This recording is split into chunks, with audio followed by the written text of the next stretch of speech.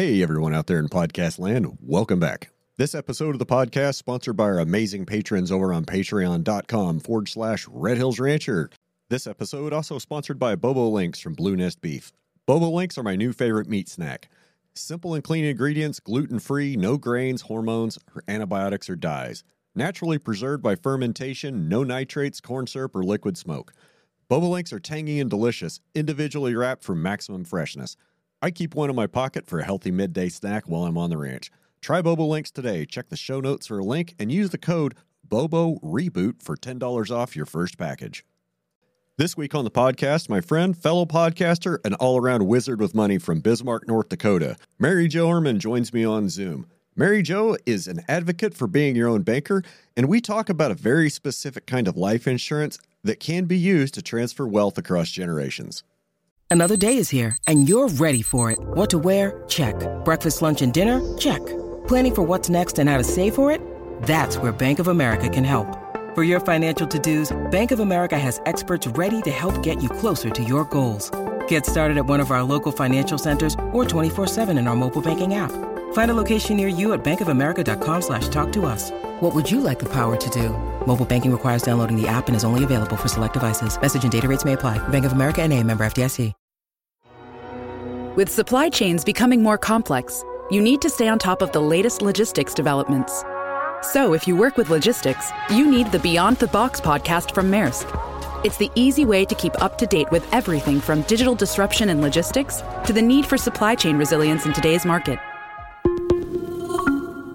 Find out more and keep ahead of the game with the Beyond the Box podcast on logistics insights at maersk.com/insights.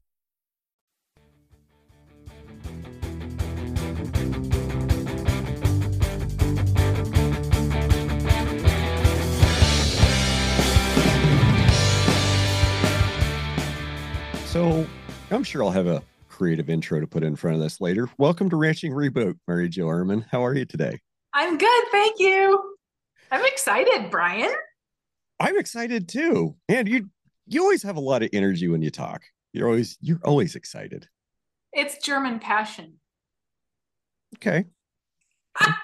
Some people like to call it anger. I'm 100% German, so I have rephrased that. I'm not an angry German. It is German passion. I might have to use that. I actually might have to use that. It's not, I'm not angry. That's just my German passionate side coming out. Right. It is a real thing.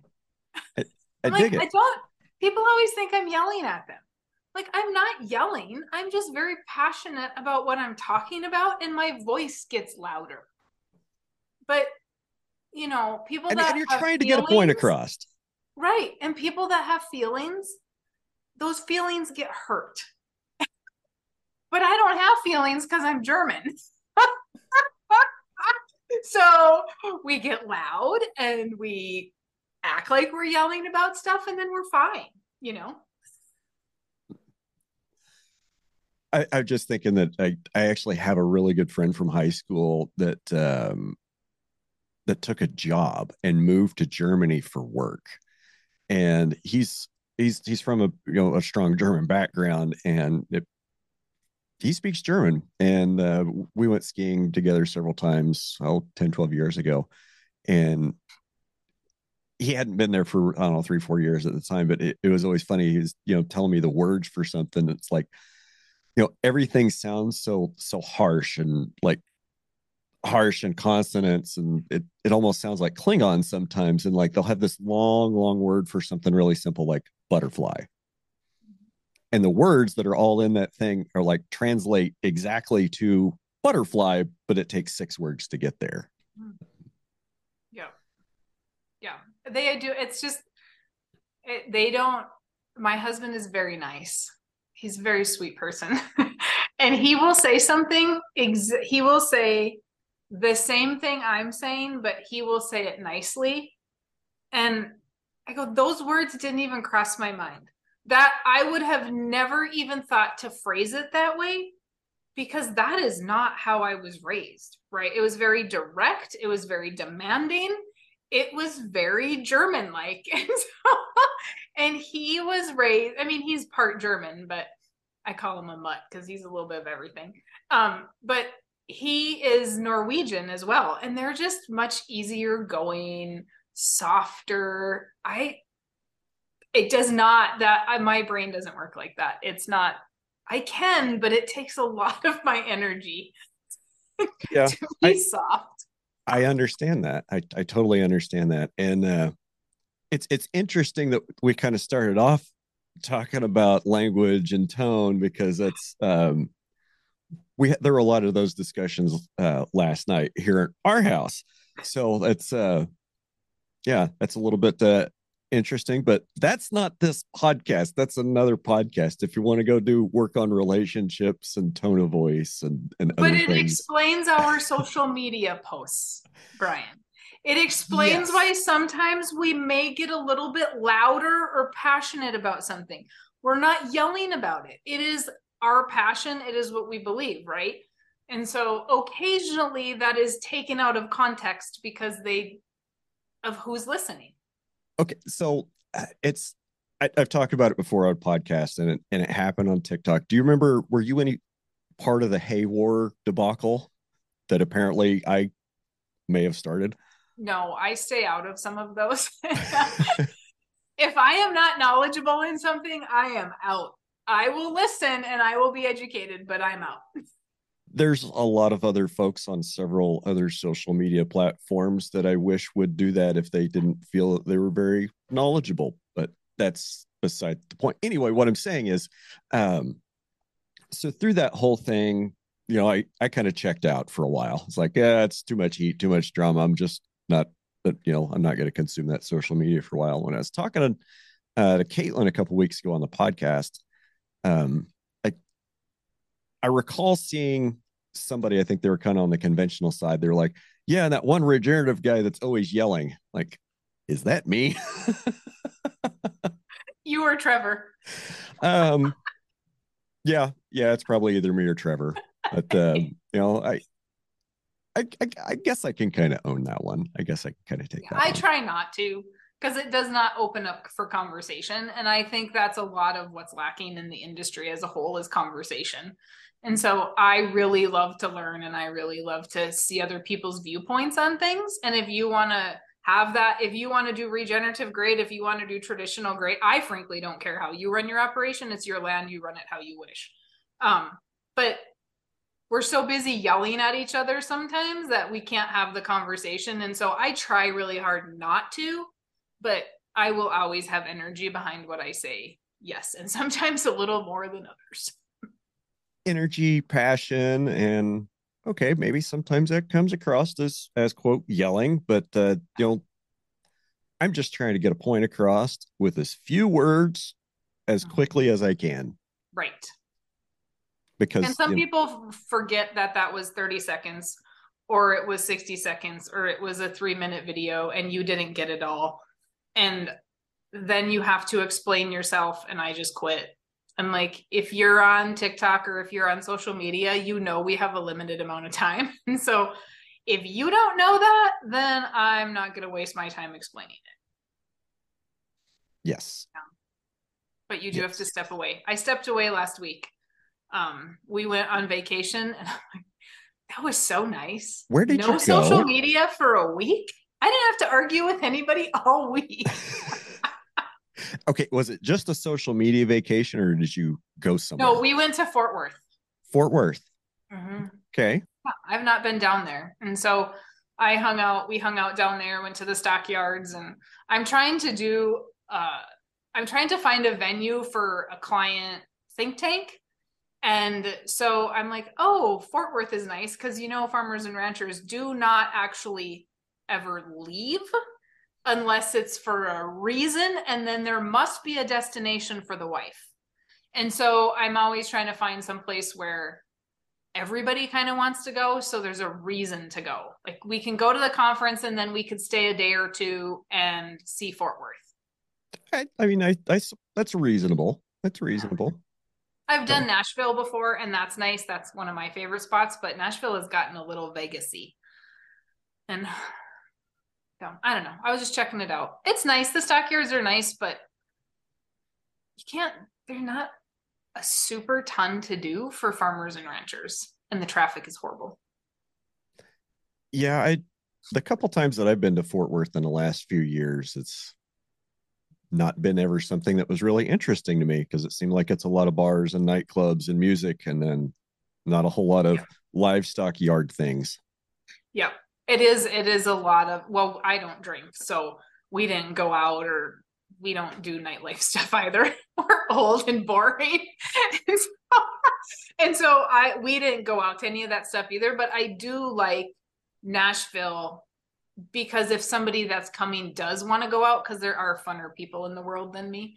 And so if those people do want to go out, there's a reason to go out. It's an experience. And that in Fort Worth, I didn't, even on the even in the stockyards, like Billy Bob's they didn't have anything really going on. And then you had to pay to get in. I'm like, why do I have to pay to get in your bar? Are you not going to make enough off the drinks in here? We stayed too far away. So of course it was dark and we don't want to go out. Even if you leave at 5, that's rush hour. So then you got to wait till 7:30. Well, we're old. And we're like, well, that's like our bedtime. That's almost bedtime. So now we're just staying in. I've almost had that exact conversation. Almost. It's a real thing when you get into your 40s and 50s. It's a real thing. Yeah. So now that we've been here for a while, and I don't know, probably wasted a few minutes of everybody's time, why don't you tell us a little bit about Mary Jo and where you're at and what you do? Okay. I am in Bismarck, North Dakota. I am actually just down the road from Gabe, if all of your listeners know who Gabe is. And so I am the author of the Farming Without the Bank book, and I teach farmers how to use the infinite banking concept so they don't have to go to the bank to borrow money to farm. Awesome. Will it happen overnight? No. So stay tuned, but it is not an instantaneous solution, but it is definitely something that needs to happen. Yes. So I grew up on so I don't know if you knew this, but the reason that farmers are important to me, and you might care to know, is that I grew up in a farm ranch operation. So my dad was a purebred breeder. We had Charolais cattle for 30 some years. Right. And now him and my brother farm. And you're from there in North Dakota, right? Yes. Yep. I'm from the southwest side of North Dakota, but I'm in Bismarck now. Okay. Kind of the direction that I kind of want to go, like for the next however long we're here, is how can somebody that's, say, working an office job that wants to do farming, do ranching on whatever scale, multi-species, or buy a big cow ranch, whatever scale, how can somebody that's currently stuck in the urban rat race, 9 to 5 sucky commute, the overpriced house with a small yard in a big city that's too built up with too much crime and too high taxes, how can these tools, how can the infinite banking concept be used to leverage assets, I guess, for lack of a better term, because I'm uneducated?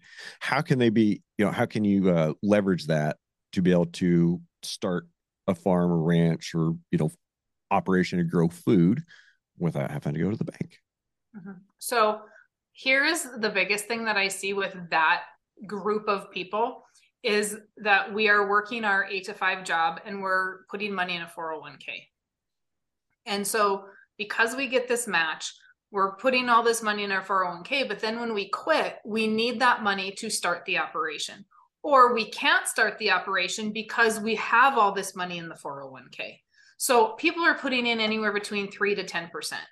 So why would we not take those same dollars and just redirect those into the infinite banking piece of it, which for me, it's a thought. So infinite banking is not all money. Infinite banking, the infinite banking concept, a lot of it is thought process. 90% of what I do is teaching you to think differently about how you use money. Right. Because if you want to make a small change what you're doing, and that's a spending habit or a saving habit or an insurance policy. If you want to make that big change, you have to have a change in your thinking. Right. And that's exactly what I'm mentioning, right? So when we talk about thought process, you've got my thought process. The noise of society has said, we need to put money in our 401k. And therefore, we can't start our business. We can't start our farm. We can't buy land. We can't buy cattle. We can't go into partnership. We can't do anything because all this money is going to this 401k because we have to have retirement. Well, I'm going to challenge you and say, really? Are we utilizing our money correctly? Could we instead redirect those dollars and do infinite banking, which is putting that money into a whole life policy that's structured so that we have this cash value, this abundance of cash value. And that money is, we have the ability to use that. So I call it an and asset. So what happens is, instead of putting it in a 401k, I'm going to put it in this life insurance policy. And then I can borrow from there, and I can buy cattle, and I can buy my land, and I can start by buying equipment. Then I pay that back because you have to pay it back. And when I pay it back, I also have it for retirement. So many, even if you don't do the infinite banking concept, I'm going to challenge you. Even if you don't do infinite banking, people will say, well, I cannot use my 401k money to go buy 10 cows. I can't do that because that's my retirement. But if when you sell calves and you pay back the money you used from your 401k, would it not be there for retirement? The reason we think we can't do that is because nobody has taught us to be an honest banker and pay ourselves back. Even if you don't use my concept, you are still the banker in that scenario. You just used 401k money instead of life insurance company money. It's the only difference. Even if all you have is a savings account and you go buy cows, if you never pay that savings back, you don't have that money again. Right. Pay yourself back. That's the piece of infinite banking. That's the thought process. And Nelson Nash, the founder of the concept, said, be an honest banker. I don't care what the dollar amount is. All those beautiful cows behind you, if you paid cash for them, did you pay yourself back for the cash you used? That would be in the Ranching for Profit school. That would be an opportunity cost. Yep. Mm-hmm. Ranching for Profit and what I do very much coincide. Very much. Ranching for Profit is missing the tool. The only reason I'm using life insurance is because it provides death benefit, but we never take our money out of the policy. We borrow against it. So if we have $10,000 in there, that's earning compound interest and dividends, even while we use it. Okay. Like, just in the last few minutes, I get like the whole concept of what you're saying. Okay. I get how it works. I don't understand hardly any of it. That's why I wrote the book. I've read the book. I've read both your books and you signed them, and I still don't quite get it. Okay, granted, I haven't read them recently. Then you are not the only one confused. So let's clear it up. So how would you explain the infinite banking concept to a 5-year-old?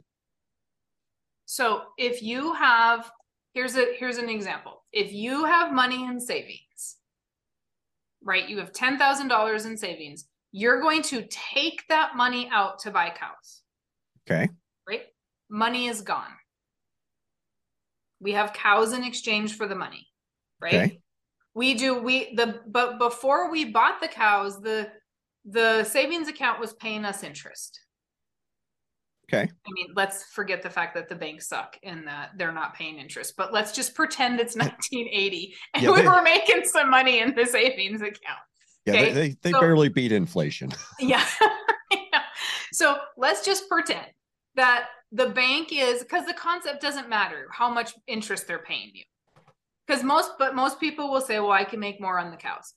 But when we took the money out of our savings account, we gave up the ability to make interest on that money in exchange for cattle. Now, with the policy, if I don't take $10,000, I borrow against it. So my $10,000 is still earning me interest and dividends. Let's just say that's 2.5%, 3%. While the insurance company sends me their money, and then I go buy the cows with their money. Okay, so we took our $10,000 out of savings and we bought a whole life policy that we can borrow $10,000 against. Okay, so it almost seems like you're creating money out of thin air to some extent. No. Because you still have a policy that's worth $10,000 that's going to gain interest, and you take $10,000 out of that to go buy the cows. No, we borrowed against it. We didn't take $10,000 out of the policy. We borrowed against it. If we buy cows from savings, we take it out. We physically remove it. Okay, so you're taking a loan out. Correct. On your asset that is your insurance policy. Yep. Okay. So remember back in the day, in the 80s, when people would buy a CD that paid 12% interest, and then they would go to the banker's office and they would say, hey, I want to use that CD as collateral. Yes. This is the exact same concept, except it's a life insurance policy. My cash value is collateral, and the bank or the life insurance company is lending me their money. So I'm still earning that interest just like they did with their CDs. I'm still earning that interest long-term, compounding the rest of my life. Well, I use their money and then I pay them back a little bit of interest. Short-term, because I'm going to take short-term notes, right? But my money is compounding. So a lot of times I compare it to buying cows. You don't buy a cow and then you have 1 or 2 calves and you're like, man, she's a really good cow. I'm going to get rid of her and I'm going to go buy a new one, start all over. That'd be silly. Exactly. But when you have one cow that's really good, we can pass on those genetics, right?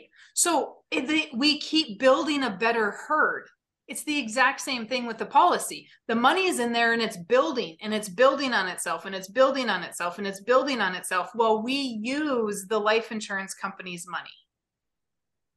And the life insurance company does not care what we use it for.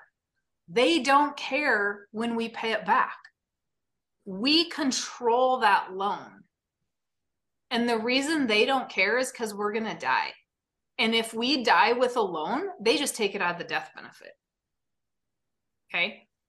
But here's the piece that a lot of people miss is the death benefit. So not only am I... how's it going to benefit me? I'm dead. No, but it might benefit your kids. I get that. I was just making a joke. So, but I know, but this is serious to me because we have a suicide rate in farming and ranching that's astronomical. And that suicide rate comes in because financially we can't survive. We financially can't survive because it was not passed on correctly. Because nobody left us death benefit to operate. Nobody left the off the farm kids death benefit so we didn't have to buy the farm again. Or at least not buy it at full price. So many people say, well, the suicide rate is because farming is hard. Yes, it's hard because we've made it hard because for generations, we've not estate planned and we've left life insurance out of the equation. So not only can we use it for banking and we can control that loan and we can earn an uninterrupted compound interest, but we also have a death benefit that we may have paid 20 cents for every dollar that is not taxed, my friend. That is not taxed. That is income tax free to your heirs. When I die, my children will get $1 that I paid 20 cents for, and they are not going to pay income tax on that. They may pay estate tax, but if I'm really smart, I'll have a trust own the policy, so there's not even any estate tax. The wealthiest people in this country use life insurance, and the Rockefellers buy it on every single one of their family members. And it just keeps going back in. Okay, you hit on something, and I want to go chase this rabbit. So while you were just talking, I wrote down Pandora Papers, and that was my note about putting everything in a trust and having a system of, a trust with the LLCs to hold all your different assets. Um, and yeah, that's exactly what the ultra wealthy do, and that's what the Pandora Papers was about, because that's why I made the note. So it's real funny you mentioned that. So it sounds like this is a tool that I'm not okay, I'm going to say it, that quote they don't want you to know about, because this is how quote they transfer their generational wealth through the years. Mm-hmm. And I don't know that even they don't, I used to think that too. Oh, they don't want us to know. We just don't know because we don't pay attention, and they've created enough noise that in 74 and 80 IRAs were born. Before 74 and 80, you go find an 80, 90-year-old, they'll probably have whole life insurance, and they're probably using it. If I advertise on the radio, I don't get any clients, but I sure do get a lot of 80-year-olds calling me and telling me how awesome their life insurance policies are, because that's what they're using. But in 74 and 80, IRAs were born, and what happened? The government said, we have brokers that will take care of you. No longer should the pensions used to be put into annuities, Brian. That is basically a life insurance policy. Government got involved in the retirement market. They did. So what happened is they created the 401k and IRA because it's a tax code, right? So they said, oh, you know what, employers, you no longer have to take care of your employees. They can take care of themselves. So we're going to create 401ks and IRAs. The market went like this, and everybody was making 14, 15% rates of return in the market. And they still think that today. The Dave Ramseys are still saying, oh, you're going to make 12%. No, you're not. No, you're not. I have a calculator that proves it. No, you are not. The market is not making that. There is no way after taxes, after fees, you are going to make 12%. You're lucky if you're making 4%. But we are still living on that bubble. So all this noise was created. And what happened is life insurance kind of fell by the wayside.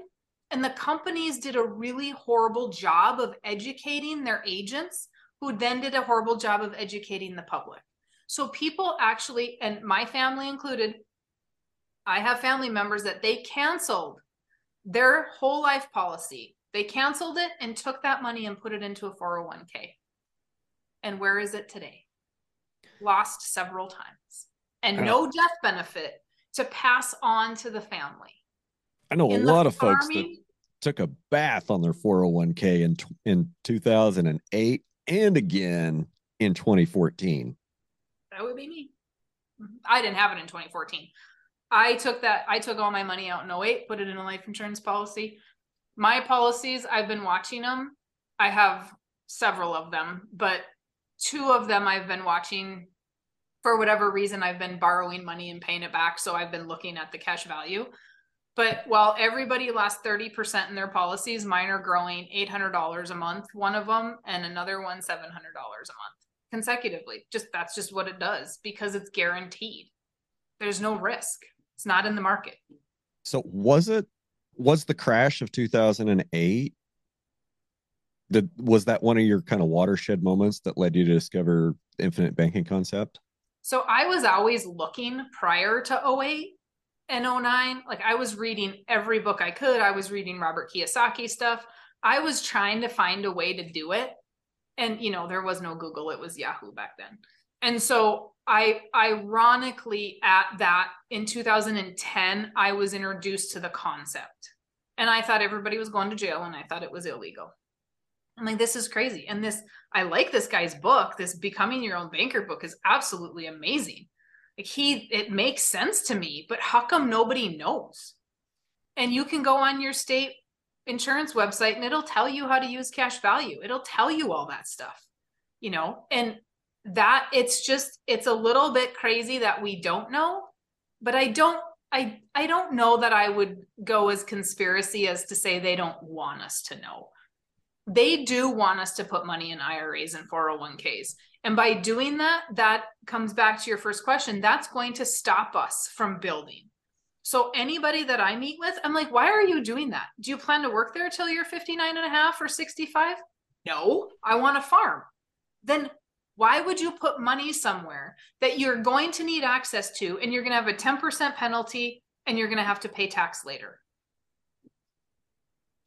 You know, like maybe paying tax later isn't such a bad deal because you'll have the write-offs of land and cattle and all this other stuff, but you're going to lose 10% off the top. And then when you talked about taxes theft before we even got started today, let's talk about a 10% penalty. I call it the stupid tax. Right. It is a tax because they don't want you to take money out of your retirement plan because you are not smart enough to know what to do with your money. How do they know? Seems to be a recurring theme with our government lately. If you know how to ranch and you know how to farm better than you know how to manage a market portfolio, do you think you could probably do better there? Don't tell me how to use my money, Mr. Government. I'll use it how I wish. But the fact that we put our money there and we gamble with it, and then there's a penalty and we're like, oh, shucks, there's a penalty. My German passion says, what? Whoa, hold up. Why are you penalizing me to access my money? Oh, because you need it because we have such huge national debt. Okay. By putting money in a 401k, we basically just handed it over to the government and said, hey, if you want to take it, you sure can because it is now out of our control. But if I put money in my life insurance policy, that's a private contract with a private company. They can't come take that. Yeah, I'm just sitting here thinking about how many more mouths get a feed at the trough when you invest in a 401k versus when you buy a whole life policy. It can't because the 401k is an or asset. You put money in that 401k or you buy cows or you start your ranch. You put money in the life insurance policy and you have the policy and you can borrow against it to buy cows and you can borrow against it to start a business. It's an and asset. That money's not locked and it's growing. So at some point you might put, let's say you put $100,000 of premium in, but your cash value is 150. Oh, I just made 50 grand and I used my money all those years to buy cows. So I have the 50 grand and I have everything else I did with that money outside the policy. Is it going to work that slick to begin with? No. I always tell people you're going to hate me for the first 3 years. We have to buy death benefit. It is life insurance.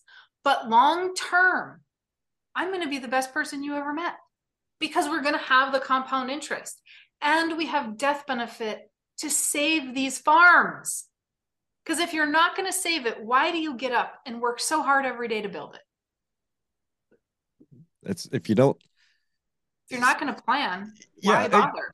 If you don't know who you're passing it on to, it's not regenerative. Right. Good point. You know, and I've been challenged on that before, and I don't have a solid plan. And you have to. You should, because guess what? I've delivered 5 death claims, 4 in the last year, 65, 27, 47, and 32 years old. Don't say things like that. I'm not the best person to talk to about if we're going to die. But it is, I have clients that are well older. I have clients that are 80. They're not dying. It's all my young people dying. You don't know. You don't know when you graduate. You just graduate. Yeah. I mean, it could be tomorrow. Hopefully it's not, but it could be tomorrow. And we all need to have some sort of succession plan in place. Even written in crayon on a napkin is better than nothing because you need to have the death benefit. Because if you die tomorrow, Brian, do you want your wife to have to make a hasty decision. Does she have to sell the land? Does she have to sell the cows? What does she have to do? Because your children need their mom to help them mourn dad's passing. Your wife needs time to mourn her husband's passing. People don't, I say this, I've seen way too many widows and widowers and parents. I have delivered death benefit checks to parents. Guess what? The last thing they care about is when that crop comes off and when those cows get fed.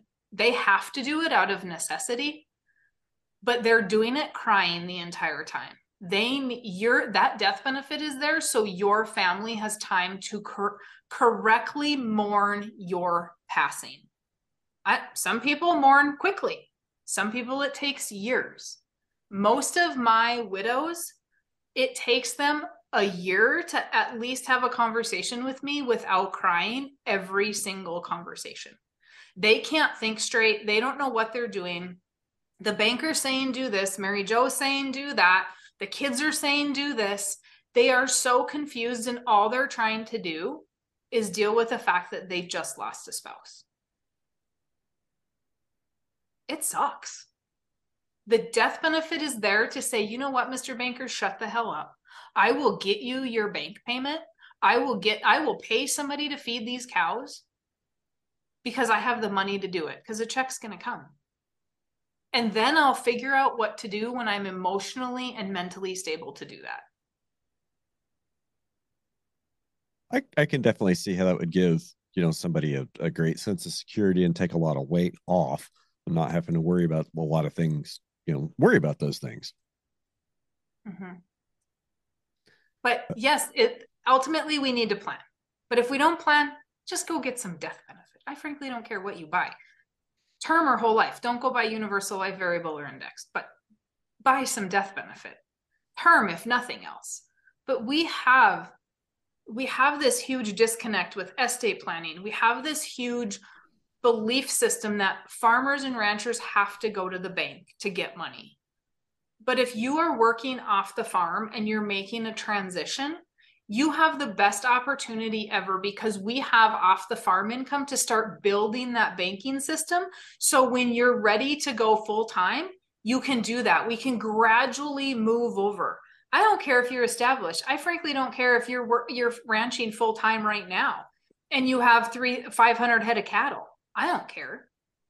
That is going to be a slow transition. And it's not going to happen overnight. How do we slowly get ourselves out of the banking system? And if you're 60 years old listening to this, you probably won't in your lifetime. I'm going to be honest. But do your kids need to go through the same thing that you did? Do we need to make it that hard? Think about this. Every generation buys the farm from the bank. And the government, it seems. Mm-hmm. Can we just buy it once? That'd be nice. Right? Would we not have more farmers? Yeah, probably. And guess what? The ones that don't go through ranching for profit and manage their money, they're going to fall by the wayside anyway. They're going to they're gone. It doesn't matter if you give it to them. It doesn't matter if they buy it. They're gone. If you are not managing your books, you're not going to survive. I don't care if you're a business or a farm, because farms are actually businesses, right? If you are not managing your books, you're not going to be around. Doesn't matter what kind of handouts you get. Doesn't matter what kind of government money you get. Doesn't matter if mom and dad and Uncle John helped you. If you can't manage it and you don't know how to work, it's not going to survive. So there's just a lot. Yeah. And so where does somebody start? Well, I don't know. It depends on where you're at financially. I mean, I had a call yesterday with a guy that's an existing client, and he's like, yep, I need to do another policy. We're looking at $50,000, $75,000 a year, right? I had a call today with a guy that said, I got a lot of credit card debt. He wouldn't even tell me how much it was. I said, then I'm not doing anything for you. We have to wait. I need you to pay off your credit card debt, and I need you to know your numbers. He didn't know his numbers. He has no idea what his gross income is, no idea what his operating expenses are. He doesn't know that. Well, if you don't know that, then I can't help you, right? I need to know what you owe money on. And so I have 1.5 hour meetings with clients. So when we go through all of that, then I come back and give you suggestions. Okay, this is where we're going to start. If you are, the guy that I talked to yesterday, he's like, oh yeah, I bought a new vehicle with cash this year. I said, you did what? I said, that's $20,000 gone. I said, you could have put that in the policy. That could have earned uninterrupted compound interest the rest of your life, and you could have just paid it back. Could you maybe run through a 5-year example of that, of having the difference between, putting $20,000 more toward premium, or taking that $20,000 of cash and buying a car, and let's not worry about depreciation. Let's just worry about opportunity cost of interest. Okay, so I'm going to pull up my calculator while I'm talking to you. So if this is how I look at it. So if he puts $20,000 a year into a policy, and he can't do it, let's just use 20,000. If you put $20,000 into a policy, and let's say that policy earns you 3.5%, this guy is in his 28. I think he's 28 or 30. Let's just say he's 30. And let's say that he dies at 85. So he's got 55 years for that money to earn him interest. That $20,000 turns into $132,000. Okay. Income tax free. Okay. Instead, he went and bought a vehicle and paid cash for it, which is now a depreciating asset, and well, depending on the year, a depreciating asset and not worth $20,000. But if he put it in the policy, he could have had the 132. He could have had the depreciating asset. He could have did both. And then he would have had a loan on the policy. So let's just say I'm going to pay that back over 5 years, pay $5,000 a year back to the policy. If I didn't have the cash to buy it, I was going to go to the bank and borrow money, and I'd have had a payment anyway. Right. And I had the $20,000 in savings. So I probably was putting money into savings every month in order to save up to get the $20,000. So the monthly cash flow was there. Mm-hmm. So if I borrowed against the policy and I make a payment back to the policy, is it actually a payment, or does it act like a deposit back into savings? Because if I put $5,000, if I make a payment to my loan for $5,000, because it's a payment, I shouldn't do air quotes, because it's an actual payment. So if I make a payment back to my policy, I have access to that $5,000 immediately. 10 days, I can borrow against it again. Okay. So at the end of 5 years, I'll have my $20,000 back. Is there anything, like when you're taking money out against your policy, is there fees that'll nickel and dime you to death? Is there percentages that get shaved, decimals that get rounded down? Nope. You just you don't take the money, you borrow against it. But when you borrow the money, they just send you a check. You pay the insurance company interest on that money. It's not free money, right? Because you use their money. So you have to pay them interest, but it's a mutual company that we do business with. So when we have a mutual company, who owns part of the company? All the policy holders. Right. So when they charge me interest, that money goes back to my company. And if there's a profit, they share that in the form of a dividend. So do I care? It's many people will say, well, I have I think it's FSA or FHA, Farm Credit. Farm Credit does this. When they have a loan, they'll get a dividend from Farm Credit. Yes. So they're like, it's not really a 4% loan. It's more like 2%. Same exact scenario. Okay. Farm Credit is mutual. Whole life insurance company is mutual. So we're getting a share of that profit. Okay. I mean, that makes sense, because I are a Farm Credit customer, and I do get that nice little, dividend. That dividend back, which last year it was a lot cooler than it's going to be this year, because we don't want to talk about what the Fed has done with interest rates and Right. what that does to everybody's, variable rate loans and, short-term operating lines. Yeah, my interest rate is nowhere near what it was in March. It's gotten kind of disgusting. Right. And here's the other thing. Your policy, like right now, your line of credit it wasn't locked, it's variable. Yeah. So your line of credit's probably close to, I've heard 7% right now. A lot of people, 6.5, 7. Some people are up towards 8. If it's not 7, they'll probably raise it to that the next chance they get. I mean, they haven't missed a month to raise my rate. So with the life insurance company, we are seeing them raise our loan rates as well. Some companies have a fixed rate. Some companies have variable rates. The companies that I use have variable rates, but they can only go up 0.5% and they can only raise it upon your policy renewal. So we might see them go to 4.75, 5.25, but they're not going to go much higher than that. So when we look back at Nelson Nash, who wrote Becoming Your Own Banker, the reason this concept even exists is because he got stuck with a $500,000 operating note at 23% in the 80s. He was buying land and doing the real estate thing. His partner defaulted on his $300,000. So Nelson actually had $800,000 at 23%. He was borrowing against his life insurance policies because he realized he had life insurance to borrow against. His loan rates were 5, 6, 7, and 8%.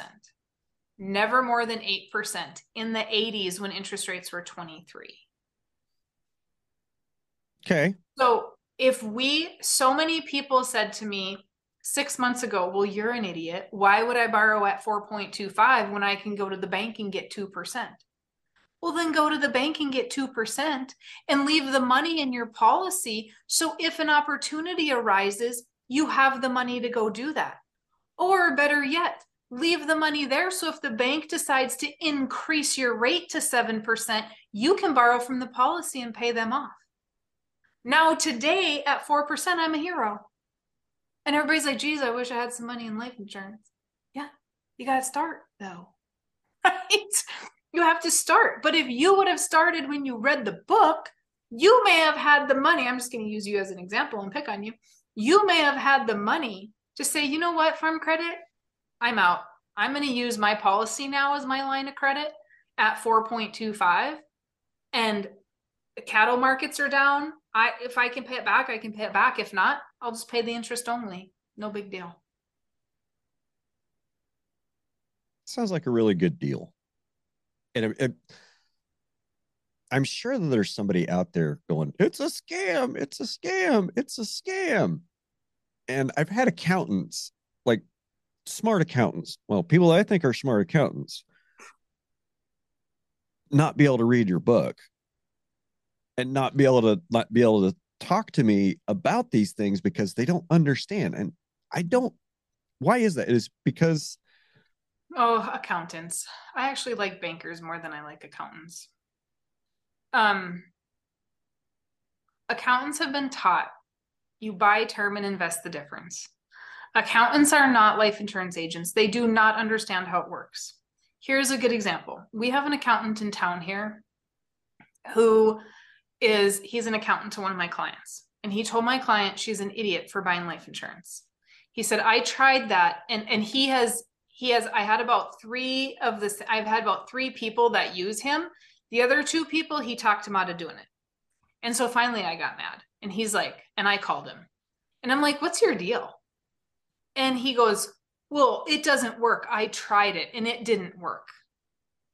You know what he bought? He bought universal life, which is not whole life. It's tied to the market. Not all insurance is equal.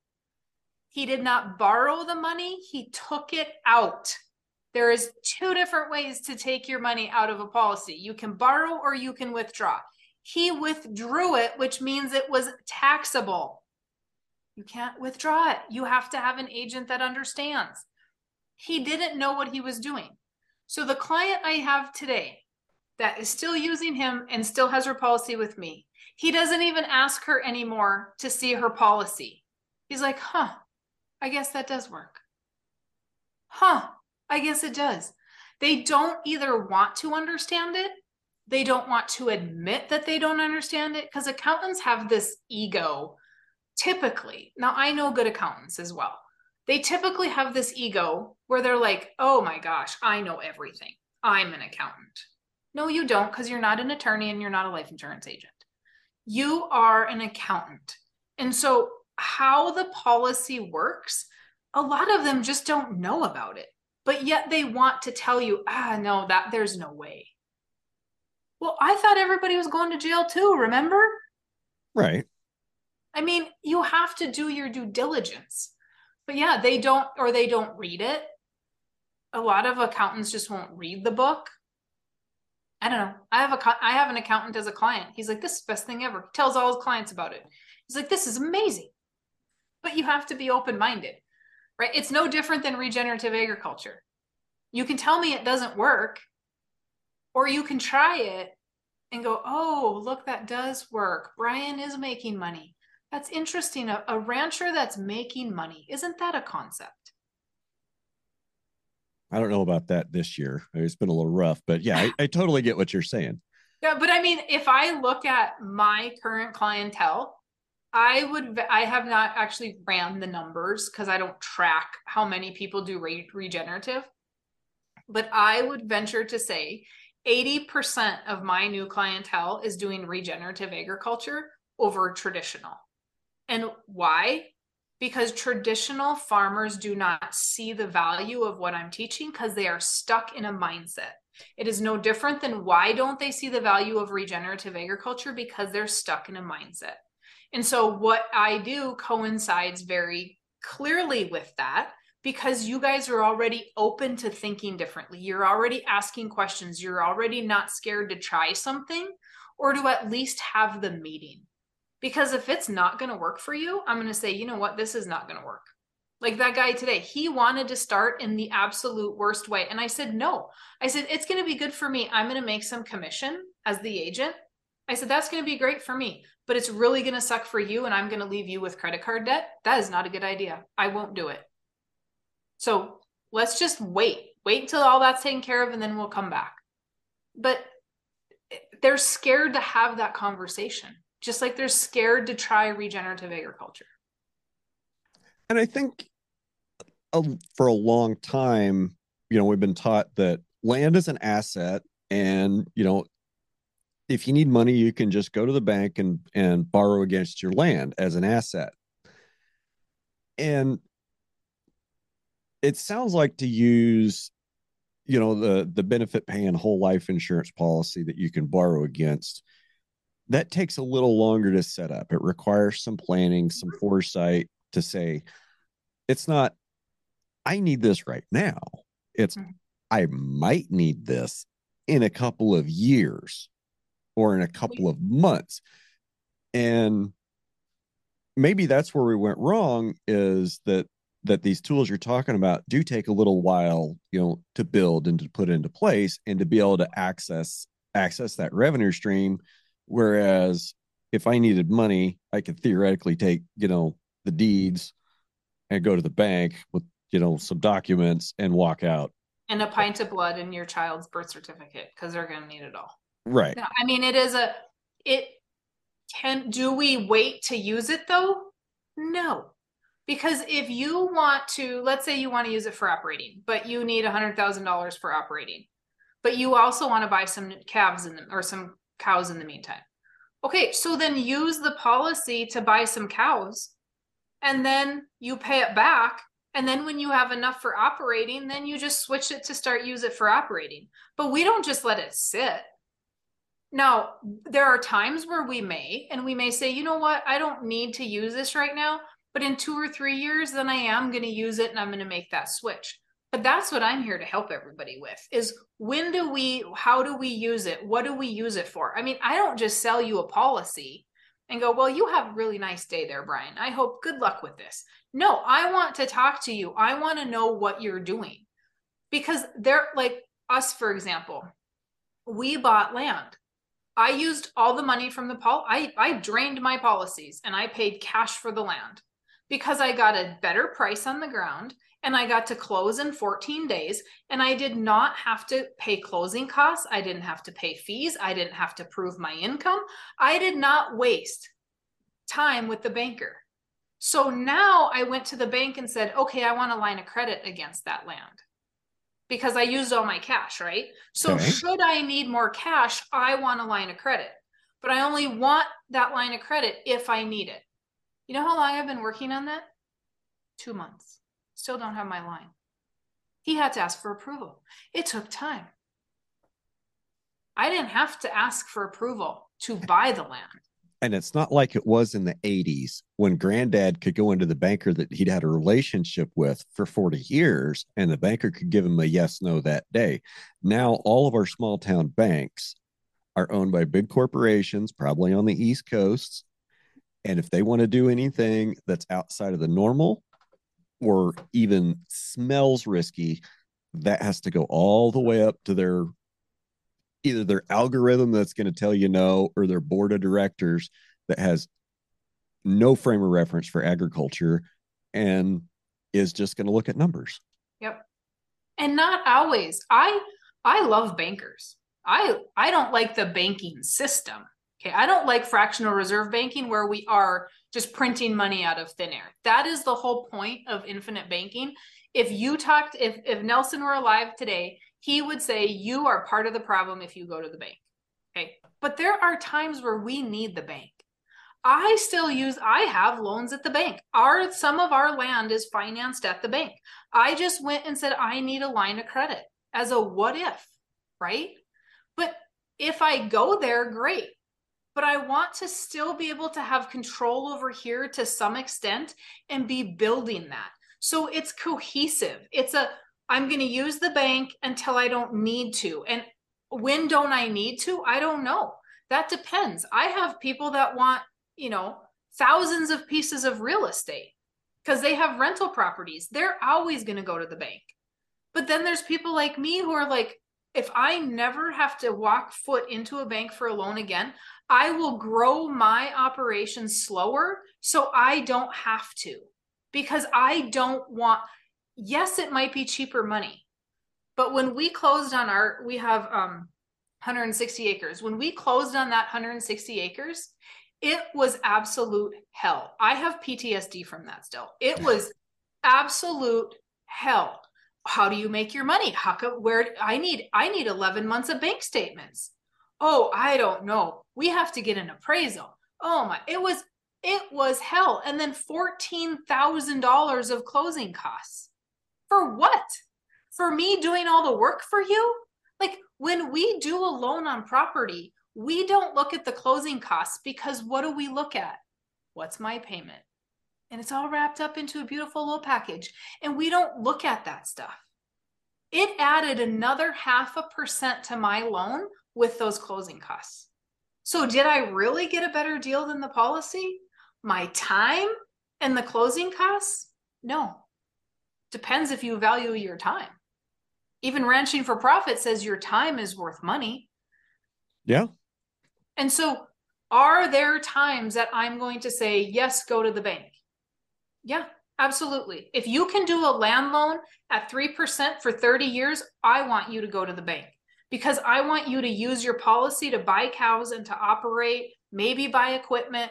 Even if you can get an equipment note for 2-3%, maybe 0% back in the day, go get that equipment note and finance it there, because we'll just leave the money in the policy. If we need it, we can use it to pay it. If we don't, no big deal, because cash flow is king, not cash.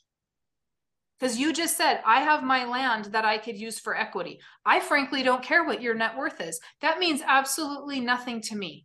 The only reason the banker wants to know what your net worth is because he needs it for collateral. Right. I want to know what your cash flow is, because if you don't have cash flow coming in, you're not paying for feed. You're not paying for fertilizer. You can't buy hay, right? You have to go to the banker and ask for that stuff. So people are like, oh, I'm debt free. Well, good for you. So is the bum on the street, but he's begging for cash flow. That's a good point. I want to know what your cash flow is, because we need to keep money moving in order to make more money. Because if you have, here's the worst scenario ever. And I just had one again 2 weeks ago. And I had to tell the husband to listen to the wife. But they have a land note and they have a cattle note. If you want a ranch to go upside down, you have both notes. And it is going to go upside down in a real hurry. I see it all the time. I do not know why. Well, I do know why. It's because when cattle prices drop, we can't make the land note and the cattle note, right? Because it depends when we bought. So this wonderful couple, they had a land note and a cattle note. And now they have to sell land so that they can pay for the operating they couldn't pay for. So if we can have a land note that's 30 years or 25 years, do that, because it's a less of a cash payment, right? Finance that sucker as long as you possibly can. Do not fall for this crap of 15-year mortgages, because your payment's going to be higher. Get that payment really low. If you have extra cash flow, then you could put it into a policy that you could eventually borrow against and pay the land off early if you want. Okay, I get what you're saying about taking the longer term, even though it might be a little higher rate, to reduce the payment to increase cash flow so you can put that cash into a policy. But that kind of goes against conventional wisdom, conventional wisdom, terrible term. Forget I said that one. Moving on. I know one of the things that Dave Ramsey likes to talk about is the volume of interests. Mm-hmm. Yep, we talk about that too. The volume of interest matters. But if we can pay it off early, here's the thing with cash flow. And I'm interrupt you, but I think I know where you're going. So if I'm glad you do, because I'm not real sure I did. So go ahead. Because I get this argument all the time. Okay, so let's say that let's just leave the policy out of it for right now. If we have a small payment, but we have more cash flow, could we then take the difference and buy more cows and make more money? We either have a 15-year mortgage and we put all that money to the land, or we put less to the land and buy cows to increase our production to make more money that we could then put more money on that payment if we needed to. What we're doing with a shorter note and a bigger payment is we are growing the operation slower, because we're going to wait 15 years to expand, because all of our money is going to that land payment. Okay. Instead of taking the difference and just buying cows and increasing our herd. Maybe we have the ability to rent more ground. Maybe we can run yearlings or something for somebody, right? But if we take that difference and we put it in the policy, remember it's an and asset. So we can still borrow against it to buy the cows, grow the herd, rent the ground, whatever. Because it's not money that's locked up. But now we have compounding. And if I run the numbers side by side, a 15 versus a 30-year mortgage, cash value in 15 years is going to be enough to borrow against to pay off the mortgage if you wanted to the bank. So yes, you still have loan payments back to your policy, but you get access to all that money right away. Okay. Right? So the longer the thought process is, oh, you're saving interest. Well, you're going to save that interest regardless if you pay it off early or not. The difference is that, and I know a person that they're in this situation right now, they refinanced their house when interest rates were like 3.25 or something. He refinanced to a 15-year mortgage. Life has changed dramatically for them. He can't make he's having a tough time making his mortgage payments.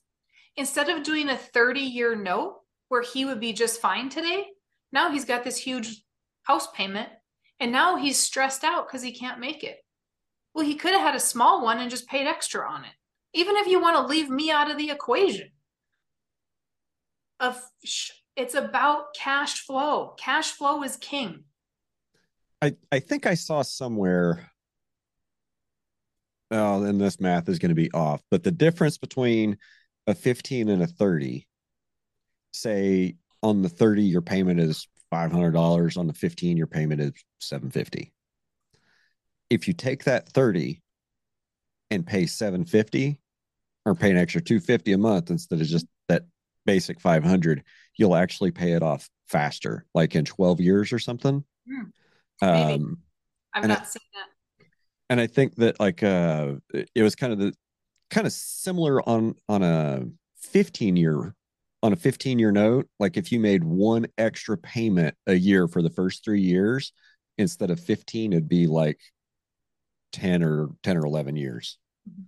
Just a little bit of extra money up front to knock down that principal, and that takes years off the back end. But here's the other thing. You put $250 to a 3% note. Then you go to the bank and you're like, hey, can I borrow $250 at 5% for cattle? You had the $250. Just use your own money. You're either using your money or you're going to pay the bank, and then you go to the bank and borrow the same darn money back.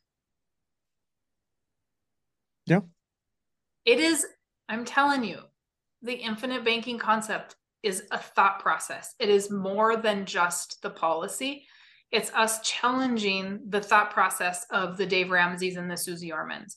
And I was a Dave Ramsey fan. I was cash only. My kids called me Mr. Krabs because I was a tightwad. I still am kind of a tightwad.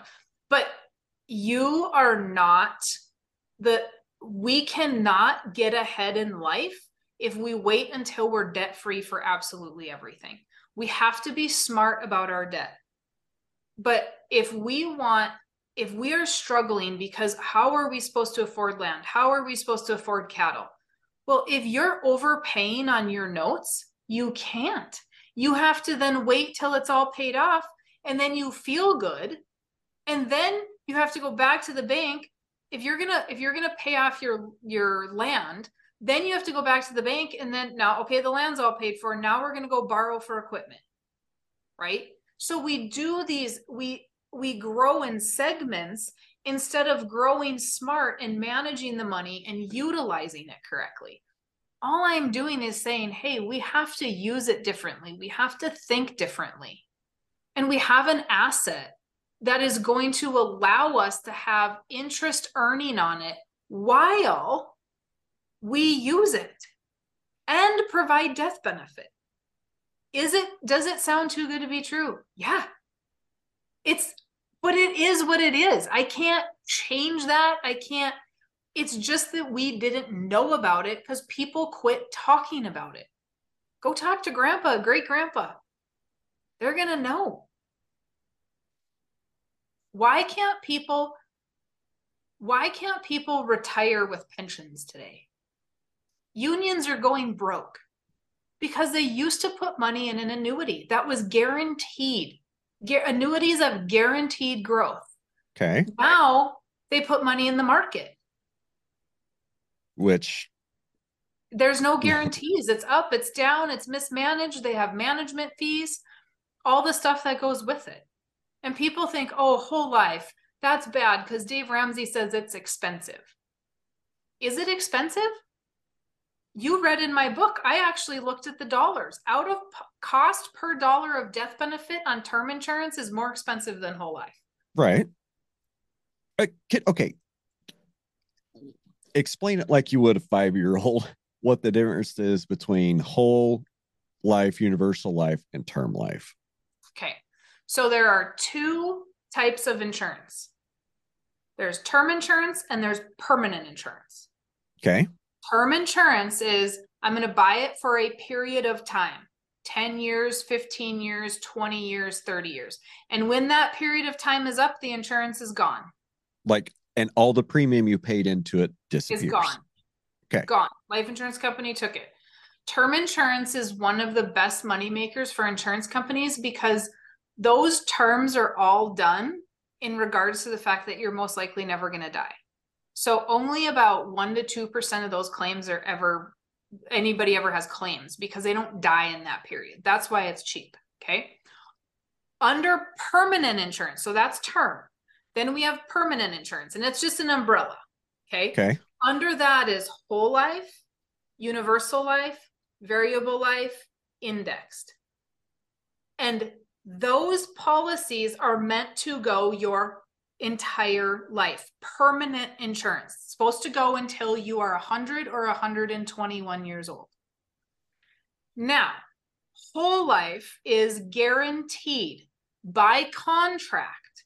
That money that the insurance companies use as premium, they take those dollars and they buy bonds and real estate. Contractually, you have guaranteed growth and guaranteed death benefit.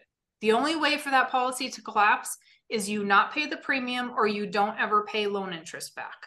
Okay. Universal life. When the 80s came about, insurance companies said, oh boy, the stock market has great rates of return. So we're going to create universal life. So that they have a rate of return that is based on a market.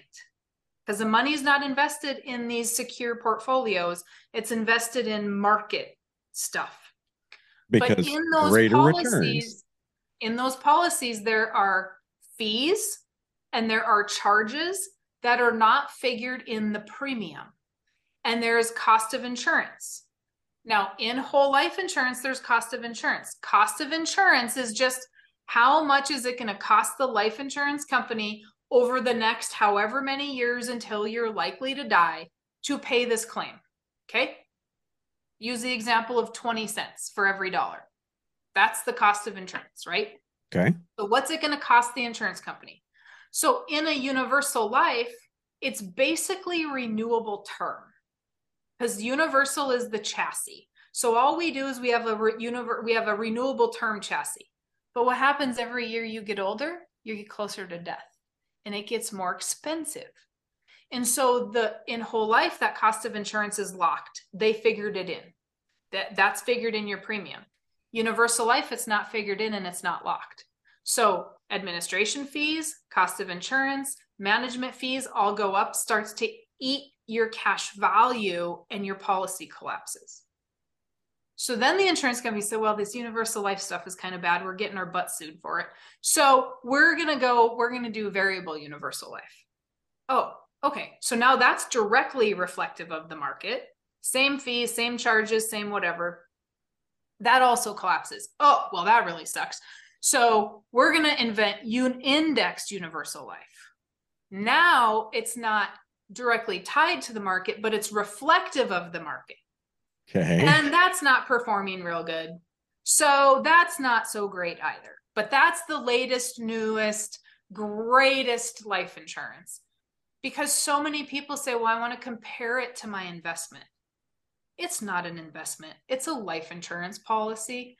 And it's not about a rate of return. It's about what we can do with our money. And I always tell people, we do infinite banking because it's about liquidity, control, and guarantees. And we have to use the right product.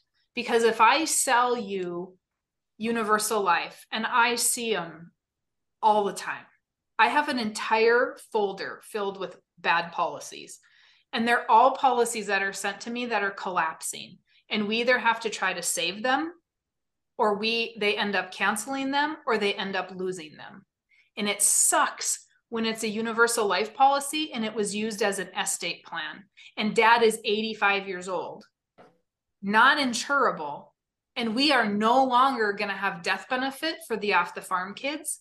So now what? The whole estate has to be restructured because we told Susie and Jenny that they were going to get money. Yeah. So those policies are reflective of the market or tied to the market. Fees and charges eventually eat it up. I've had way too much coffee this morning. We need to take a quick break. So we'll be right back. And we're back. So I'll try to lay off the coffee so maybe we can get through the rest of this. So we were, I'm wondering about interest rates and rates of return versus inflation. And, it was kind of a foregone conclusion 2 years ago when they started printing money for COVID relief that, and sending everybody checks, that inflation was a certainty after that point. And my personal feeling is the government reported inflation figure is a lot lower than the true inflation figure. So, and as we go forward through the next few months and years, we talked earlier briefly about the 80s and that, farm interest rates got, up into the high teens and in some cases low 20s. I think I even heard one guy one time was like 25 or 27%, just like horrible situation. I don't think we're headed that high this time, but I wouldn't be surprised if we didn't see somewhere in the neighborhood of 12 to 15% interest rates by the time this all kind of settles down and shakes out.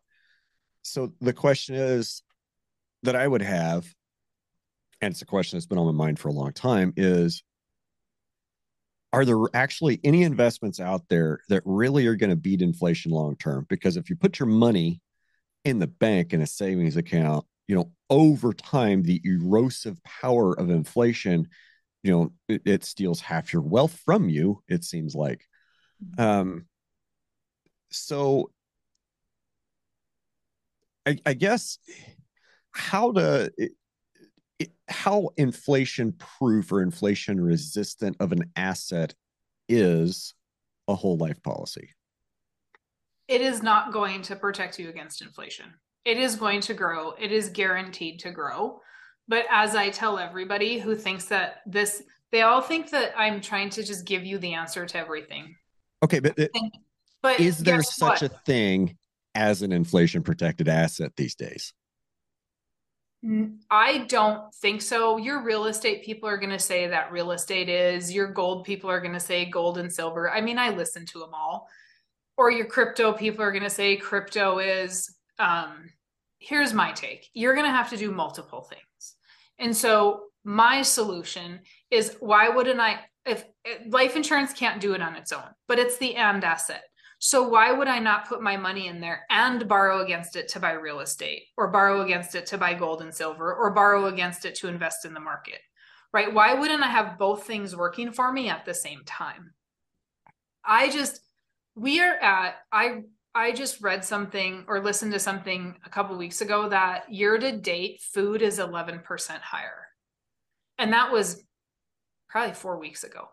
So we have 11% inflation. It seems like it's way worse. Mm-hmm. Oh, it's awful. And, taxation is theft, but inflation is the biggest quiet theft, and nobody knows about it. Everybody thinks that Walmart is the bad guy because their Oreos are more expensive. Right. Well, guess what? Walmart's not the bad guy. The government is the bad guy because they printed the money, which cost Nabisco more to make the Oreo, and Nabisco passed that down to Walmart, and Walmart passed it down to you. We end up being the sucker in all of it. And so the guys at the top are not feeling the pain. It's the consumer that's feeling that pain. And so is there a hedge against inflation? It depends who you talk to. I'm not going to sit here for 1 second and tell you it's life insurance. But if you think it's gold, then use the life insurance in connection with the gold. If you think it's land, use the life insurance in connection with that, because you could make that extra percentage in the policy long term and have the death benefit, right? But it is the longer we print money, the bigger the problem gets. And I don't know if you probably don't listen to my podcast because you don't have time, but I've said this before. I have a whole podcast on this. It's not that I don't have time. I haven't made the time to listen to your podcast, and I'm going to apologize for that. Good answer, Brian. I should have at least listened to 1 or 2 episodes before we did this one. That's okay, because this is questions that people that haven't listened will have, right? So it's all good. But I am a firm believer that low interest rates are not good. I prefer to have 7-8% interest. Because it helps my insurance company, because we can buy bonds at a higher percentage rate, right? But what happened at 2% interest is we gave people the ability to spend money they didn't have because you could hardly afford not to buy it. So why did we have to print money during COVID? Because people couldn't be without a job for 2 weeks because they had loans that they were, we can't afford not to buy it. It's 2%. That is where we also talk about the volume of interest. Who cares if it's 2% if you have 10 loans at 2%? It's the volume of interest that matters. And so by keeping interest rates low, we just gave everybody permission to mismanage their money and spend money they didn't have, which then leads to these bigger issues. We talked about the 2008 housing market crash earlier. There's a great movie about it. One of my favorite movies, The Big Short. Are you familiar with it? Yes. There's a scene that I'm thinking about where some of the characters go from New York down to Florida to investigate what's going on in the real estate market down there. And I think in the movie that was set somewhere around 2006, 2007. Right. And it was a young lady that had a job that paid cash, and she had, several houses that she was paying on. And the joke in the movie was this was a ninja loan, no income, no job, because it didn't require any documentation of proof. Because, hey, this was subprime. I mean, these were the days of subprime, and everybody gets a house. Everybody should have a house. Housing is basically a human right. So we need to make houses affordable and cheap for everybody. So the government's going to come in and open up this subprime loan program, right? So I got out of the Navy in February of 2006. Okay.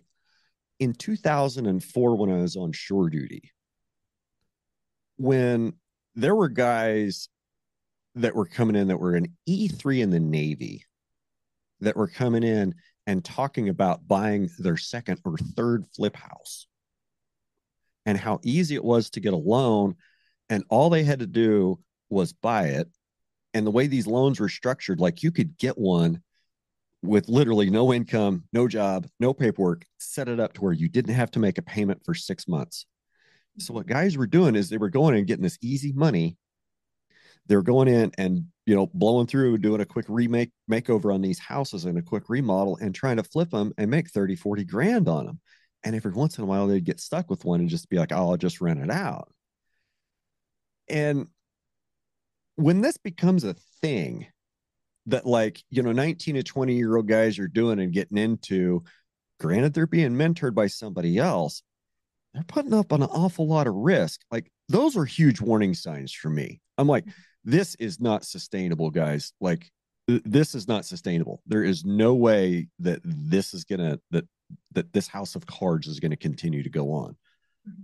I kept watching housing prices go up and up and up and up, and it's just, people trading houses and flipping and flipping and flipping. And it was all powered by all this easy money coming into the mortgage markets and the subprime loans. And I saw it in 2000, in 05, 06. And I was like, I got to get out of here before this whole market collapses. Before this housing market collapses here because nobody can afford to pay their loans. I got to sell this thing. I got to get out of here. And, that I'm not going to say that was like a huge driver to coming to Kansas, but that was definitely a big con in the stay in Virginia category is, I knew there was a housing market implosion coming. I thought it was coming a lot sooner. I thought it was just going to be a small correction in the local housing market. I had no idea it was going to be like global Armageddon in the financial markets in 2008. But the 2% loan rates have done the same thing to our housing market. Now the loan structure is more stringent. You have to have a job, you have to have income, you have to prove it, you have to give your last born and a pint of blood, right? But so you have to prove you can pay for it now. But with 2% loan rates, anybody can make that payment. I mean, it's no big deal. So what do? We're paying for houses and we got cash and we're paying over what the asking price is. And pretty soon the housing market is back up to here. And I listen to a lot of real estate investors, and it's very interesting that you have people like BlackRock and all these other companies that are going in and buying neighborhoods in Florida and neighborhoods in Phoenix. And if you talk to real estate investors that have been doing this for 30, 40 years, one of them said I was at a conference a couple weeks ago, and one of them said, we're going to turn into Europe.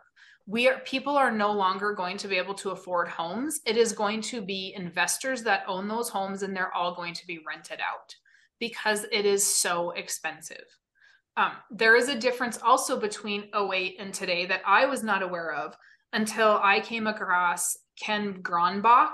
I did a podcast interview with him. He is a demographer. And he says the housing crisis, he says it was onefold. I'm going to add twofold. So onefold being what you just talked about, twofold that we have, it is the demographics of our age group. We had boomers that were selling. Gen Xers didn't have the money to buy, and there's not enough of us to buy. The difference now is there are more millennials than there are boomers.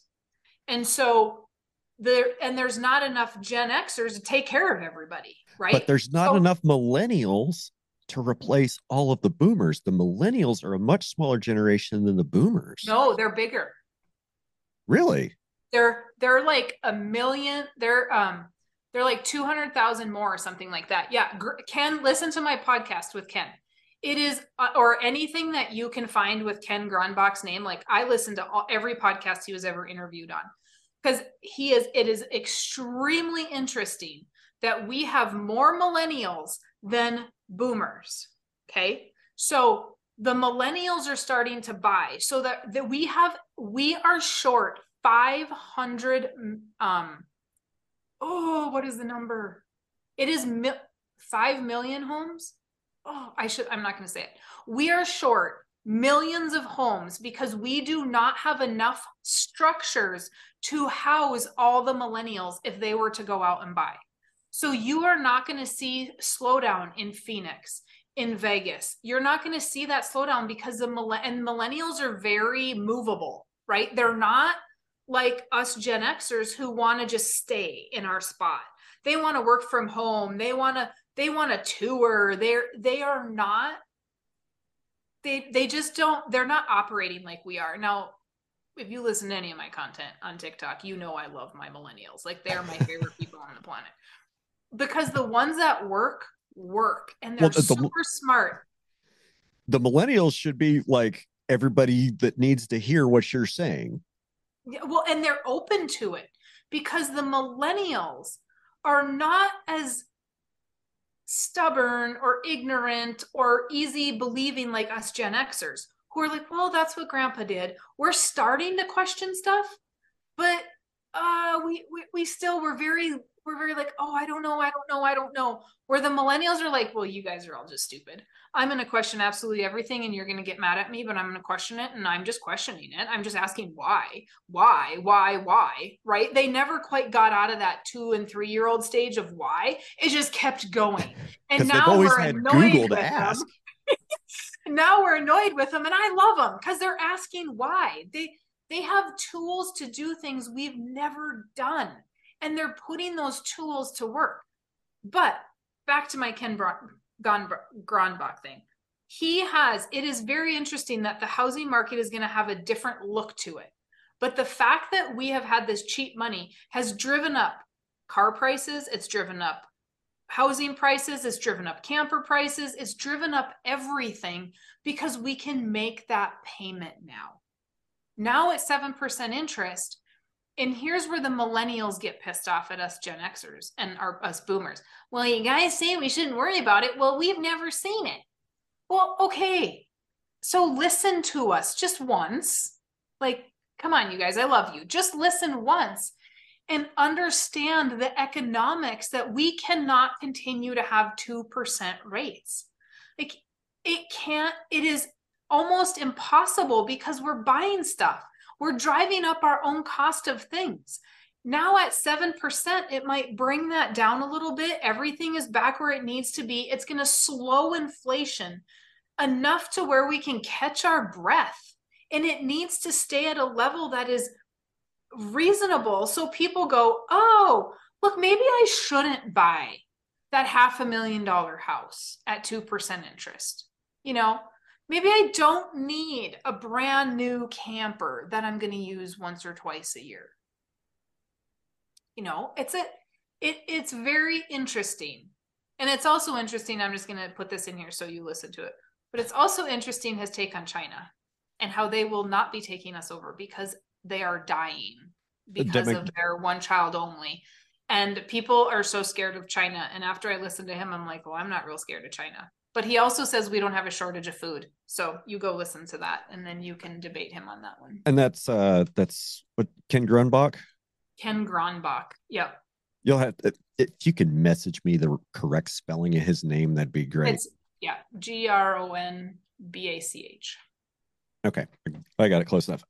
So it's funny you brought that up about China and their pending demographic issues with their old one child per couple policy.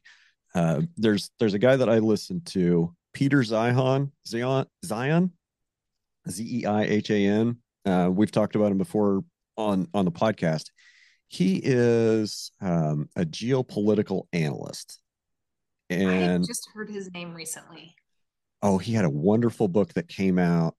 He finished writing it in February and he submitted it to his publisher like right around the time that Russia invaded Ukraine. Yeah. So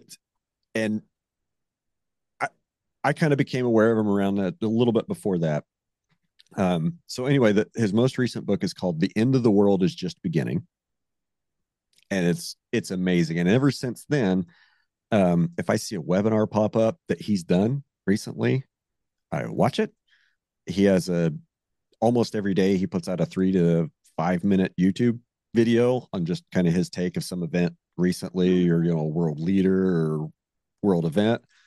I've been watching that guy religiously for like 3 months, and he lays out the Chinese demographic collapse perfectly. And it's happening. Like it's now. Like China's entire workforce is all Gen Xers and older. Like they are all aging out like immediately, and there's nobody to replace them.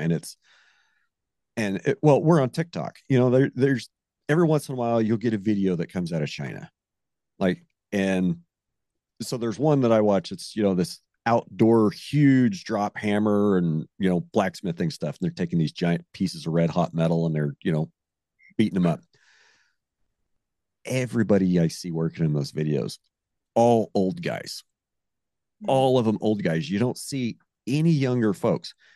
And to some extent, I suppose that's true. You go into a lot of mechanic shops or welding shops around the country, anywhere around here, in between you and me, and there might be a couple of younger guys, but 3/4 of the folks in there are going to be old guys in their late 50s or early 60s, and they are coasting towards retirement.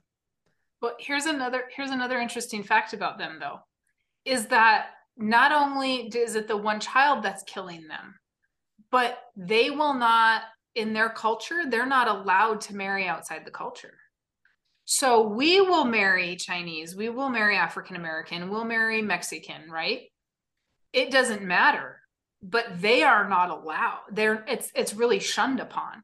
And so to expand their culture is not that easy, because now you have all these men that, how are they supposed to reproduce together? It's just not going to happen. And so it is very interesting that it's not just that one thing that's hurting them, but it's also how they are as a culture. And they're pretty tribalistic too. Like we think of China, as this big unified country on the world stage, and it doesn't seem like the situation in country it is what they want to portray it as, or is what we see it from mainstream media, CNN, headline news, and whatnot. There's parts of the country that don't necessarily get along, and I don't know how much who knows, probably already getting flagged for moderation. But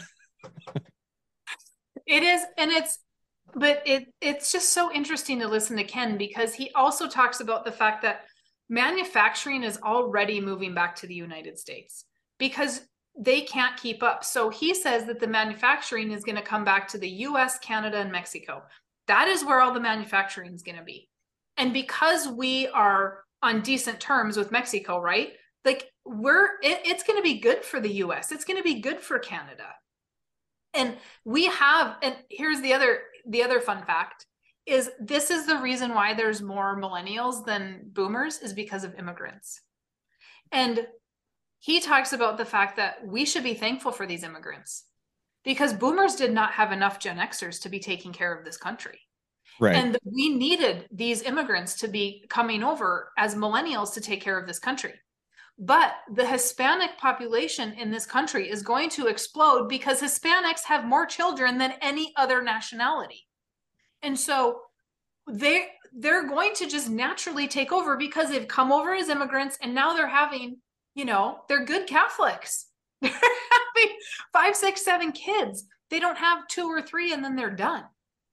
The other demographics in this country need to start having more children, or we're going to just naturally see that Hispanic population outpace the white population because of that.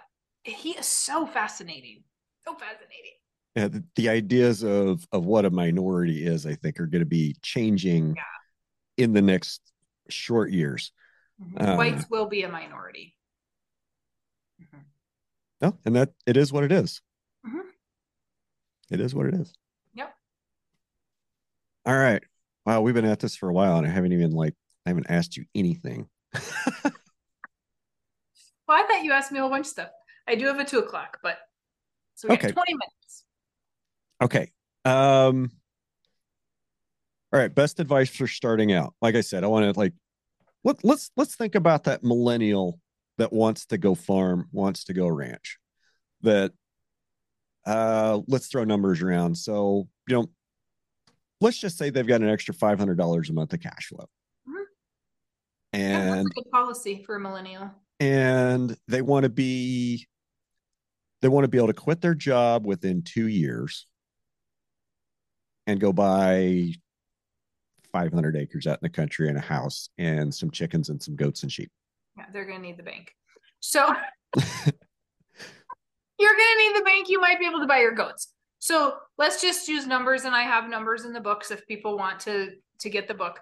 But if you put $5,000 a year into a policy, 75% of that, or 70, let's just say 70% of that is available in 10 days. Okay. So in 2 years, you've got access to, so let's just say 5,000. Let me get my calculator. Before you do a bunch of numbers, would it I guess in this scenario, would it make more sense to say that we have $25,000 in cash saved up? Well, that just begs a new strategy. I mean, but if you can do $5,000 a year, then yeah, we can put 25,000 in year 1 and get a jump start on the policy because we can structure it that way. If you want to just do $5,000 a year, by year 2, you'll probably have access to about $7,000.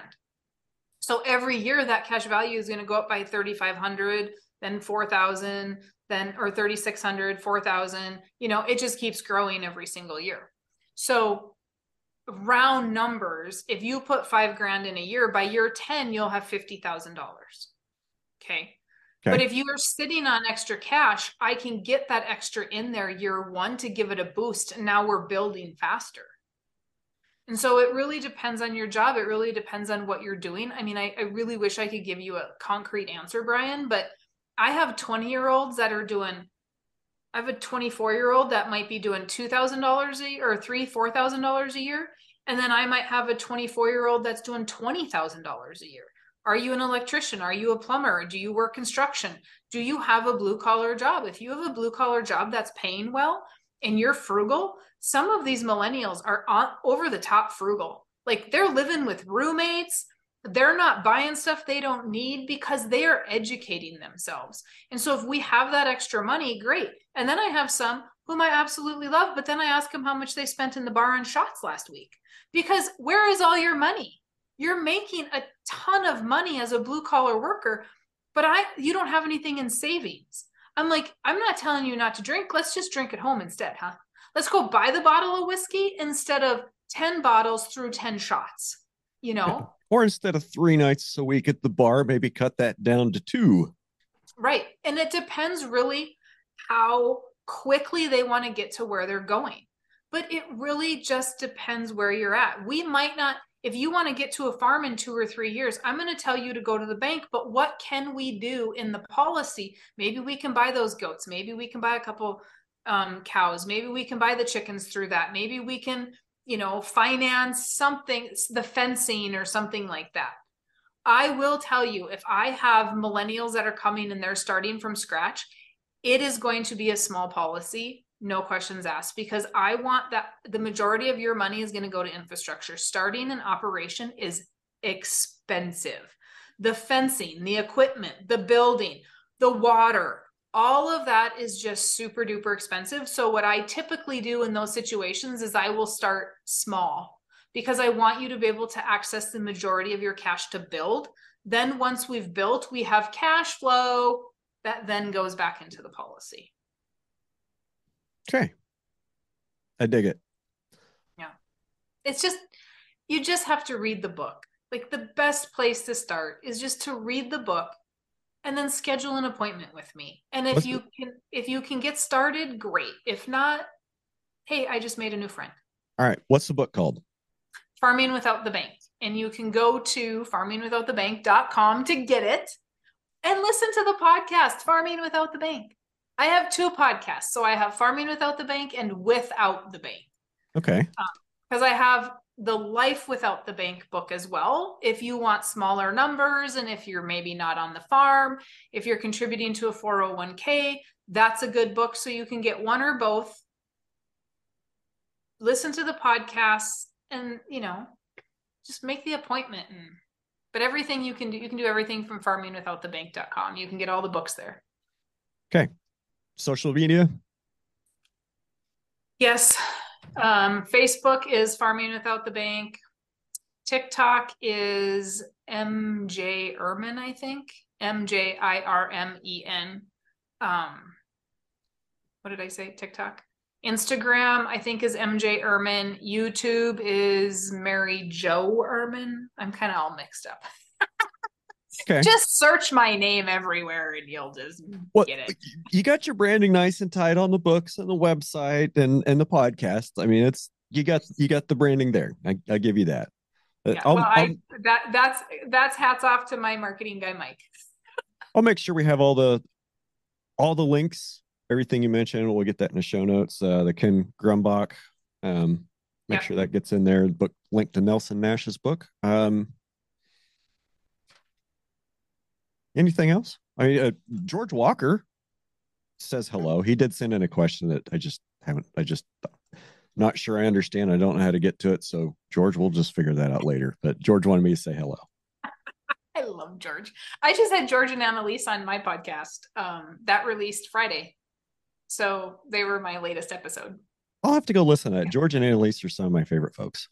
Oh, I love those two. Yeah. And he sends me stuff all the time to listen to. So he's like my little education department. So you release your episodes on Friday? Yeah. Do you hear from George before noon on Friday? Sometimes. It depends. Yeah, I will. Sometimes I don't hear from him, but other times I'll just randomly hear, like, he might listen to somebody else's podcast and think that I might need that for information. And so he'll send it over and then I'll listen to it. Well, I know I love my release day crew. Yeah, I mean, you have your absolute dedicated followers, but it is the people that listen all the time are the people that really understand what I'm teaching and why I'm doing it. Because it's always educational. I'm not there just to chit chat. I want the information and then to move on. But it really, here's my thing. My whole passion is to save family farms, and we can't save them if we don't do it correctly. And so it has to change. The way we finance has to change. We don't farm like we did 100 years ago, but we're still financing it like we did 100 years ago. And so the biggest piece of our operation is our finance, and we just keep doing it the same way we always have. I got an email today from a gentleman that somebody shared my TikTok about the banks not releasing collateral for one of my clients. And he messaged me and he said, somebody shared that with me, and I just want you to know what happened to me, that the bank would not release the collateral. He had a $5 million loan, $10 million of land value, and they took it all. They completely took it all and claimed that the other 5 million went to expenses and attorneys. And so it was just a bad bank situation, and those happen. And so we have to be able to bring this back. We have to be able to estate plan and make sure that that next generation is not saddled with the same burden that we were, because grandpa and great grandpa didn't do it. You know, up here, we're only in 4 or 5 generations. Down where you're at, we're talking 7, 8, 9 generations. 6, 7. Okay. So like if I go to Georgia, we could be close to 8, 9. Yeah. And so why do we keep making everybody buy it and then wonder why they're committing suicide, why they can't make it? And we blame it on everything except the past generations. And we got to do it differently. We just have to look at a different avenue. And the older generation, this is tough for them. I have my boomers, but millennials are really trying to get those Gen Xers and those boomers to see the value. And they maybe don't want to plan because it's just very taboo to talk about dying. Well, it's very taboo to lose your land as well. There was a what do I say, gentleman, member of the community, member of a neighboring community, that it was some time ago, he took his own life, and it kind of hit at an especially strange time because Tanya and I, we'd just been to a field day over at my friend Gail Fuller's, and the title that he used for the field day was Healing the Farm Her. And the whole theme of 2 days was, let's quit talking about soil health and the land, and let's talk about how we're going to heal the farmers and their connection to the land. Because if we can't, get whole, healthy, happy people out on the land, then it doesn't matter how good of a care we are taking of the land, we're still sick inside. And so we're on the way back, and we get the news that this gentleman that was a member of a neighboring community had taken his own life. And I'm not going to claim that I knew him well at all, or that I would even have recognized him in a local restaurant. Like, I know his name, see him on Facebook. You hear about, this person's doing that, this person's doing that. So you kind of know who's into what, but you never know how much trouble anybody's in. Well, everybody knew that this guy had to sell his truck last year, and he quit trucking. But nobody really knew that over the last couple of years that he's lost his land, lost his cows, and was about ready to lose the last piece of land that he had that the house was sitting on. People had drank with him in the bar a week before, and he was reported to be his normal, happy, jolly self. And it wasn't one of those that anybody saw coming. Of course, it never is. No. And because we don't talk about it. And I guess here we are, like almost 2 hours in, and we're getting ready to talk about mental health. Yay. But it's an elephant in the room, and we can be wealthy as all get out. You can have assets and cash flow and still be sick inside. And but what percentage of them is that the cause? So here's my thing with, because I have a lot of military clients. Thank you for your service, by the way. So I have a lot of military clients that PTSD, not insurable. We have severe PTSD, not insurable. We have a lot of suicide in the military, a lot of suicide, but that suicide is due to PTSD, some severe trauma. What is the cause of our suicide in the farming industry? Is it finances? How many people in the farming industry have the illness because it is a mental illness that is truly a trauma versus finance? And I'm not saying one is worse than the other. I'm just saying, can we help with one of them? Can we alleviate the financial strain? Because if 90% of those suicides are financial, can we do something different to help prevent that? I definitely see your point. I mean, and finance is definitely, having access to a less restrictive system of capital would definitely no, I mean passing it off, so we're not having to rebuy it. That's right. What I'm talking about. And that would take, the succession planning and inheritance would take, a huge load off. But I think there's so many different facets to, quote, the mental health crisis in agriculture and with veterans, because I mean, lucky me, I get both sides of that. Mm-hmm. There's so many things to it. And, you said you have to go, and this is like a huge can of worms that we're just going to slam a lid on real fast. There's a lot. And, we started this off by talking about tone and communication.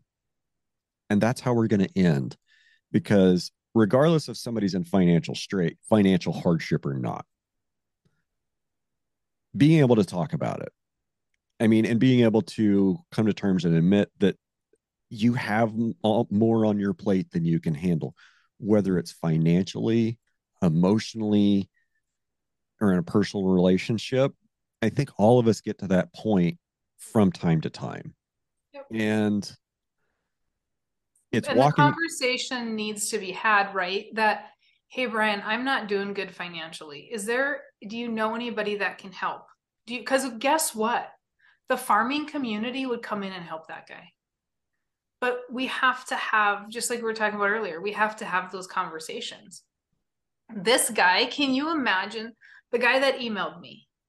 I said, thank you for emailing me, because this is not easy for you to tell your story, but he's on a mission to tell his story so nobody else does it. Nobody else ends up in that situation. And so if farmers started talking about their stories, how much better would it be? Because you could go in and actually help somebody. Yeah. But it's not the easiest thing in the world for those of us that live out here in the flyover country and oftentimes work alone and spend the bulk of our time alone. It's not always the easiest thing for us to open up and be vulnerable and admit that, we are in trouble. Mm-hmm. I don't talk about it, and I'm a woman. I'm not going to talk about it, much less a man talking about it who's supposed to be a man, right? And I do think that that's changing. And the Egg State of Mind podcast. Yes. Jason Meadows. Jason. Oh, I couldn't think of his last name. He is doing a fantastic job talking about it, talking about yoga, talking about exercise. Like, kudos to him for being strong enough to actually bring up those conversations. But it is awesome to be able to talk about that. Everybody has to play their part. I would like to see what the statistics are so that we can go in and say, okay, this is a relationship issue. This is financial. This is health. This is like, can we break those down even further? Because then we can start helping better, in my opinion. We can start helping better rather than just blanking it all in and saying, oh, well, it's just how they are. But how do we fix it? I'm not okay when people say, oh, it's just what it is. No, it's not. I'm a fixer. How do we fix it? What's causing it? What is the underlying issue? Because we need to stop it.